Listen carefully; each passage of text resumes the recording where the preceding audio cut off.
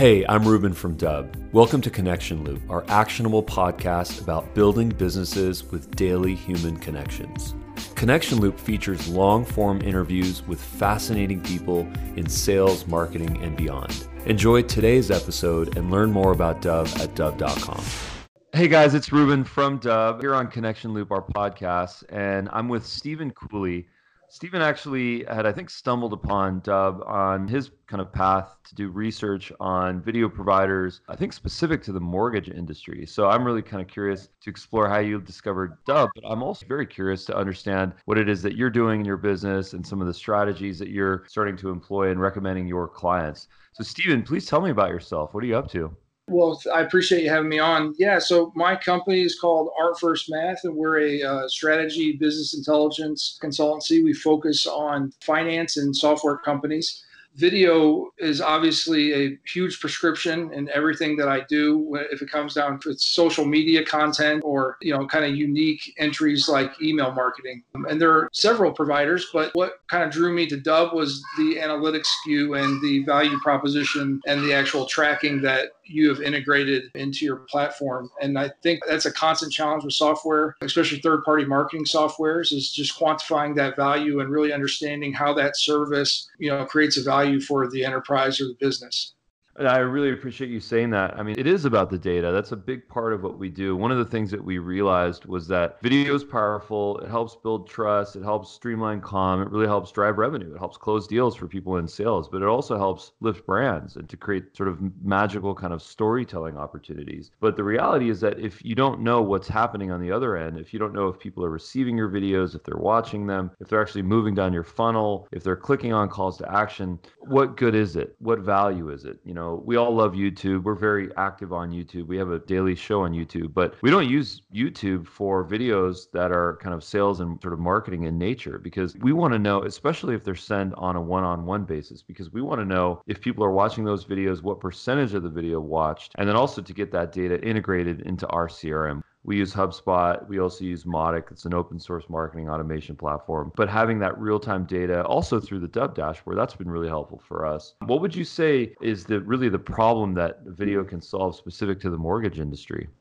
I think it is such a personalized, large purchase. I mean, it's a big deal when you're buying a house, and you're talking about the biggest purchase of your life as far as, your finances are concerned. And, you have to create a very unique relationship with your borrower. They have to trust you. They really have to trust you. And sending an email is one thing, but, connecting a email with a face right out of the gate is, I think, a pretty big deal. And I think it creates a comfort immediately and a connection with that loan advisor. And, it allows that consumer to feel a little bit more comfortable about that process. And I mean, in mortgage as well, and we talked about, one of my prospect is a document aggregator. And so not only do you have to trust this person, but you're about to hand over some really personal documents about yourself, and so I think that just it creates a warmth to that transaction, especially in the initial stages of, meeting somebody and learning how they're going to help you solve your mortgage problem.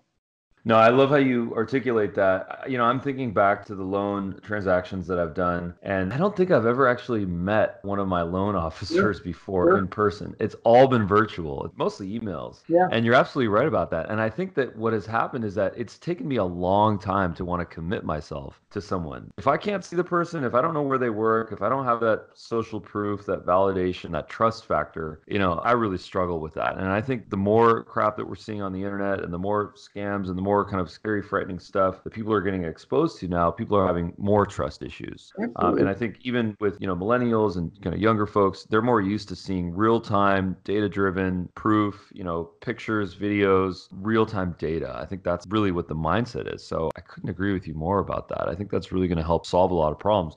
I think overall, though, my frustration is that I just haven't seen a lot of adoption specific to mortgage. I haven't seen a lot of people in the mortgage industry starting to use video. And my thesis is that there's some bureaucracy. I could be wrong about that. But, do the big companies, do they approve that? Do they allow their staffers or independent contractors or sometimes franchisees to be able to leverage technology like Dub to use video for sales?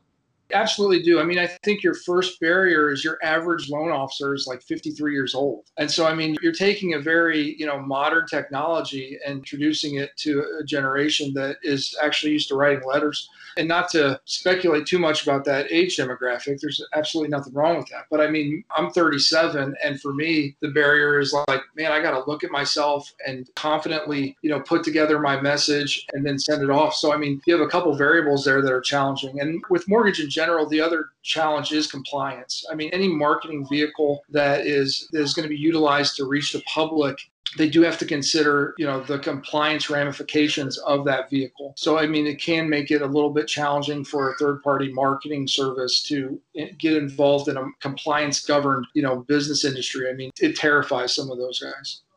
And what are the implications? What are the risks of that? I want to understand that. I think there's something a little bit different with a live video, so to speak, than a actual thought out text and how it's actually put together. I mean, I think that's the nerve that is connected to it. I mean, social media scares them too. Anything that goes out and lives somewhere in your cloud or in any place that, could be skewed and impact consumers, it just gets a little daunting. And obviously there's protections in place and there's securities and whatnot. But I mean, nonetheless, I mean, it makes those folks nervous.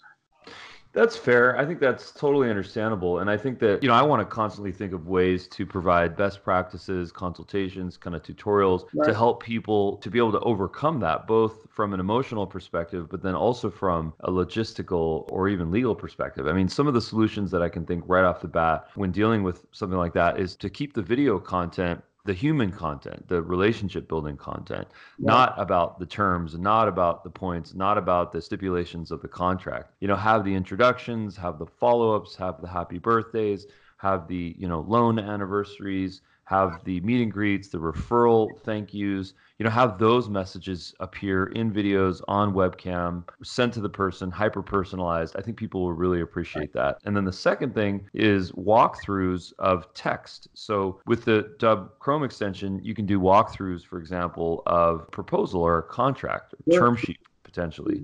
So that's in writing, that's been approved. You're going to email that to a person either as an attachment or a PDF or embedded into the body of the email. Why not give them a visual walkthrough of that? Take them through the term sheet, take them through the points. We have an annotations tool. You can circle things, you can underline things, you can show how many points on the loans are, what the, interest rate is, so on and so forth. So I think there's a lot of ways to overcome that with just being a little bit smart about the way that you record and share videos. Is it similar to, and help me, what's your experience with the medical field with HIPAA? I've done some consultancy for like social work or therapists or whatnot, and there's a lot of third-party software. And when you get involved in that type of business, I mean, you're wise to get like a HIPAA consultant to kind of guide you through and be like, okay, what can we do here? What can we say? What can we not say? How do we, what are the protections needed to make sure that this, that these notes are secure or whatnot, which is mostly what I've dealt with. I mean, have you had experience with that yet? Or Yeah, we definitely don't actively market to the medical industry, but we do get signups. We do get people that are using it. Actually, just yesterday, someone who's actually a doctor, family care doctor, who is a neighbor of us actually in our building here in Los Angeles, and he was starting to get on the platform. He's kind of into telemedicine, and he's kind of exploring that. And I think the best practice there is that when you're providing medical information, and that's going to get communicated over video, that's going to live in the cloud, get shared. First of all, it can be on a private one-to-one basis within accounts, within emails, but at the same time, I think it's best practice to not necessarily include information about the person.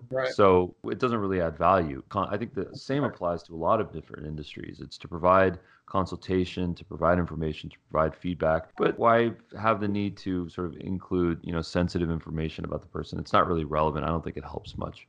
Absolutely. Now, and to circle back, I think that walking through the proposal element of what you're talking about is a really big deal, especially, I mean, there are certain, like seniors, for example, or whatnot, or there's certain demographics that absolutely need that additional consultation with certain types of loans or 203Ks or reverse mortgages or whatnot, or complex financial vehicles that absolutely need more attention. And they, getting to look at somebody and walk through it in that manner, I think is a big deal. Yeah, people don't read as much as they used to. And the other thing is that if you give someone a document with a lot of noise on it, a lot of information, a lot of data points, they don't know where their eyes should go. They don't know what to sort of look at. I mean, 3M and the highlighters and the post-it notes and the little arrow stickies, those things were invented for a reason. Now we have digital versions of those. So we actually spend a lot of time with our annotations tool because we want people to be able to do call outs and then have a video sort of dialogue based explanation of that so that when the person's watching a video, they understand every element of this, let's say, term sheet. They understand what everything means, what the stipulations are, what the realities are, what the implications are, because there's a guiding consultant on the other side that's just explaining them the whole process. So I think the larger takeaway, at least from my perspective, is that it's not about sales anymore. Now it's about consultation. It's about guidance. It's about providing information. It's about really giving people valuable things so that they can make better choices to ultimately, live better, healthier, happier lives, really. What you're really talking about is customer service, Yeah. and there's a guy named Jay Baer wrote a book, and I don't know if he coined this phrase or not. We discussed it, but the customer service is the new marketing was the cool phrase that I really have taken to heart. I mean, and that really is the case. It's, how do we find tools and new ways to actually elevate that customer service experience to create continuous residual business and, help our customers have a solution for their problems. I love that. Customer service is the new sales, is the new marketing. I totally agree with that. I'd add one thing to that now it's also about leveraging content. So as you serve customers and as you support them, to have content that helps them, videos, white papers, ebooks, blog posts, articles, anything that's going to help people that's visual, that they can kind of consume on their own time, people are really going to appreciate you for that. My favorite sales people that I've worked with are excellent at customer service. They're available, they're transparent, they're honest, they have all the right information. They help me down a path, help me overcome fears and issues and problems. So I completely agree with you on that. Absolutely. Content is getting more empathetic all the time. And I think that video is probably a big part of that, right? I'm able to almost read my customer's mail almost, and really get on their level quicker and be more relatable and help them understand, that I am the authority on this and I'm able to help them with their challenges. Yeah. So what are kind of some best practices that you would recommend? What are some of the things that you do in your business to really get best sort of customer service, customer happiness, and ultimately referrals? Absolutely. I mean, I mentioned empathy. I think that's probably where I start. I think I'm doing business to business, sales for the most part. When I enter a business engagement, it's really about trying to understand the pain points and then understand that marketplace and understand, how the solutions that they have are, fit into that marketplace and where the barriers are and what the challenges are within that business that they're not able to reach their objectives. Sometimes it's literally identifying those objectives, and I think you hear all the trendy keywords and buzzwords that we hear in the marketing place get a little annoying for me, right? I mean, like, oh, we have these KPIs. And it's like, well, why do you have those KPIs? Like helping them just understand, what are the true indicators that's going to move their business forward and help them find the success that they're looking for, and figuring out strategies and also helping them with their business intelligence. I mean, sometimes people have a lot of information and they do have good analytics and they do have the numbers that, the results of the whatever campaign that they're running, but they're not really sure what they mean. And so developing a strategy and helping them understand, what those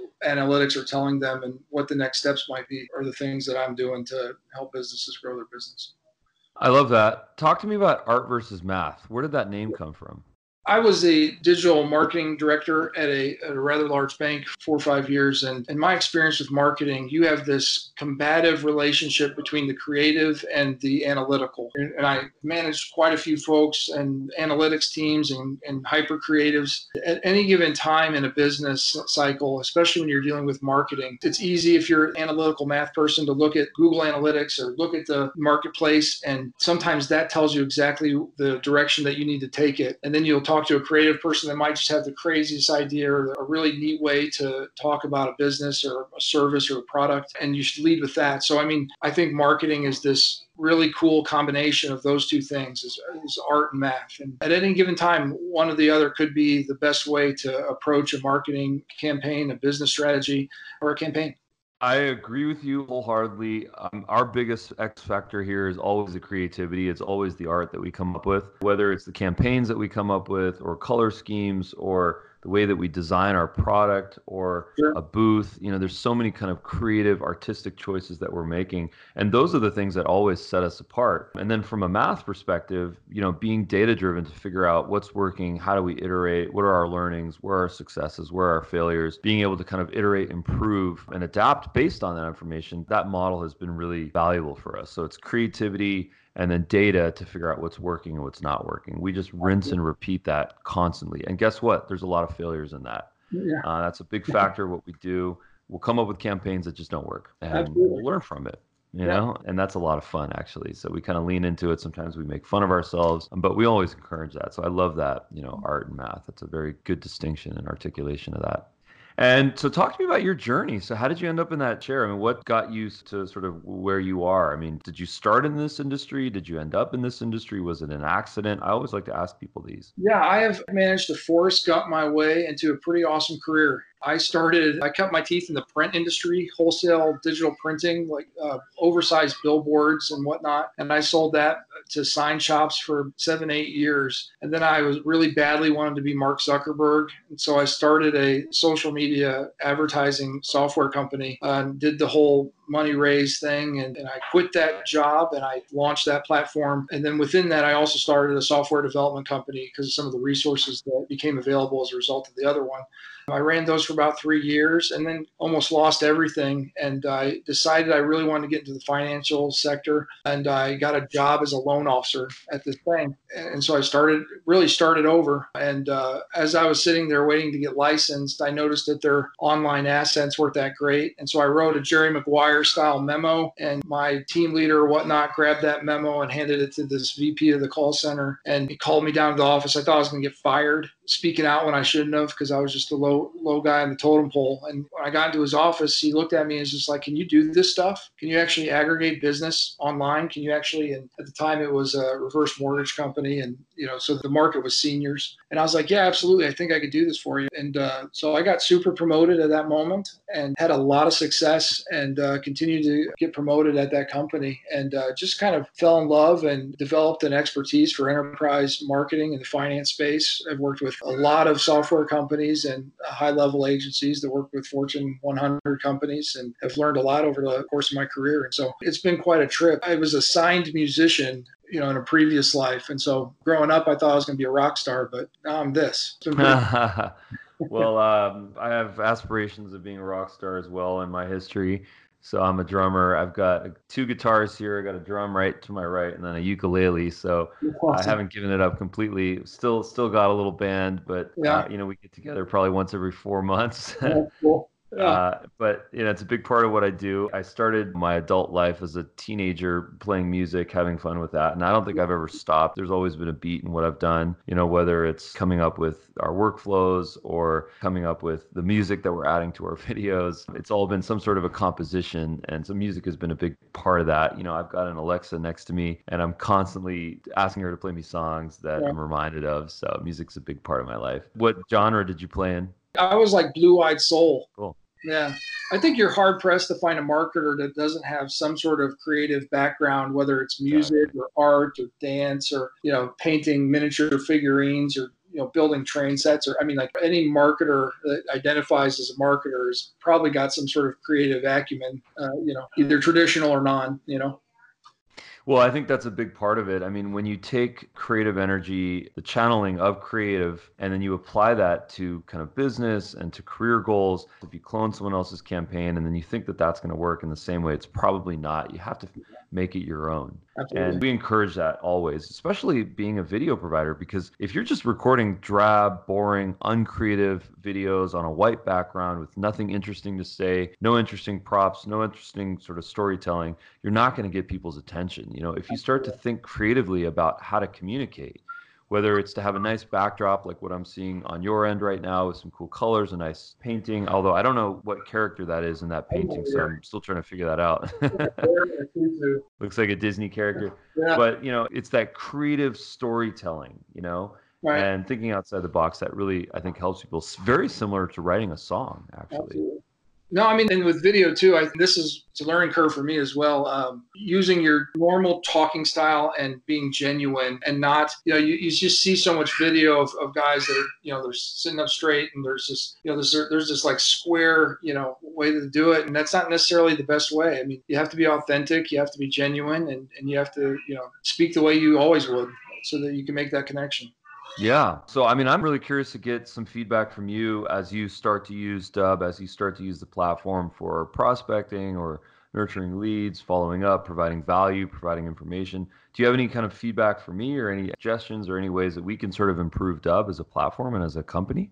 Right now, no. I mean, I'm excited to see, my always challenge with like third party is really understanding the ROI stuff, and I love the CTA. I'm still getting into it and still sending out, but I had a great success story yesterday. Reached out to somebody that I've been trying to get a hold of for about a month, for some project that I'm working on. And they saw the video and they're like, I get thousands of intros like this and I've never gotten one like this before, a really creative intro. And it was just me saying, hey man, I've been trying to get a hold of you, and so I just wanted to reach out again and see when you might be available. And I finally booked that meeting. So, that was a pretty awesome experience that I had literally, less than a week into utilizing your platform. So I'm pretty excited to utilize the CTA functionality and really understand what the difference between just shooting emails out and going, hey, I talked to you, and then and I have HubSpot too, right, which has a lot of great features to track the performance of those things. But that's really my nerdy hang up, is just understanding how do I see an increase in conversion to meetings. I think that's going to be a great metric to track. Well, here's a couple of things right off the bat that I might guide you to do is number one is integrate a calendar into your Dove video page. So Sure. we have a couple of nice integrations with Calendly, with the Qt scheduler, with Book Like a Boss, with actually the native Outlook. Even I think if Google has some sort of a public URL, I think it works for there too. But we encourage that. Give people Sure. the booking option directly on the video page. So that's the first recommendation that I have. You'll see a lot of lift on that. It works really well. The second thing is we recommend for people to be expositional about their call to action. And what I mean by that is click on the button below or Sure. pointing down, below is my calendar. Just book a time that works for you.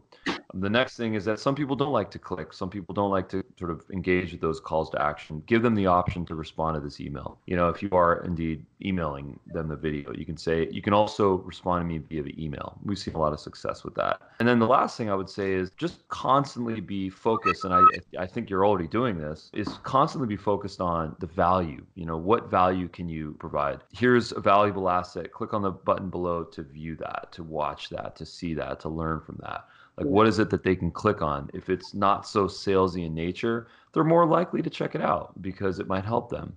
Right. And I would say that the ultimate thing that I would recommend is sometimes it's nice if people see something that they're familiar with. For example, if you do a screen recording of their LinkedIn profile or their website or something that they might be interested in, showing them that, they're going to see the thumbnail, they're going to see an image that they kind of connect to, and they're going to have some curiosity.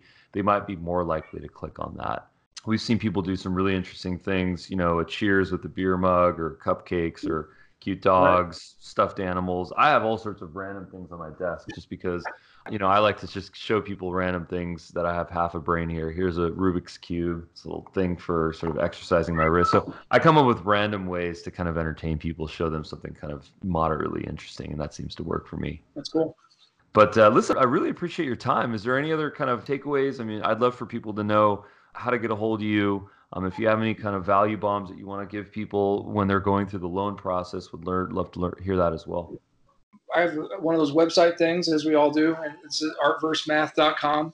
And, it's been exciting kind of getting to go through this process and meet new people in different business sectors. And, I'm pretty excited about this digital mortgage conference in Las Vegas. It's Monday and Tuesday, and meet a lot of different type of software folks in the mortgage industry. And, so now I'm real excited to take this journey. And so I appreciate your time. Well, listen, I really appreciate you. I appreciate your time. Keep in touch about Dove. Love to see you get more success using the platform. Thank you so much, Stephen. Hey, thank you. I appreciate it.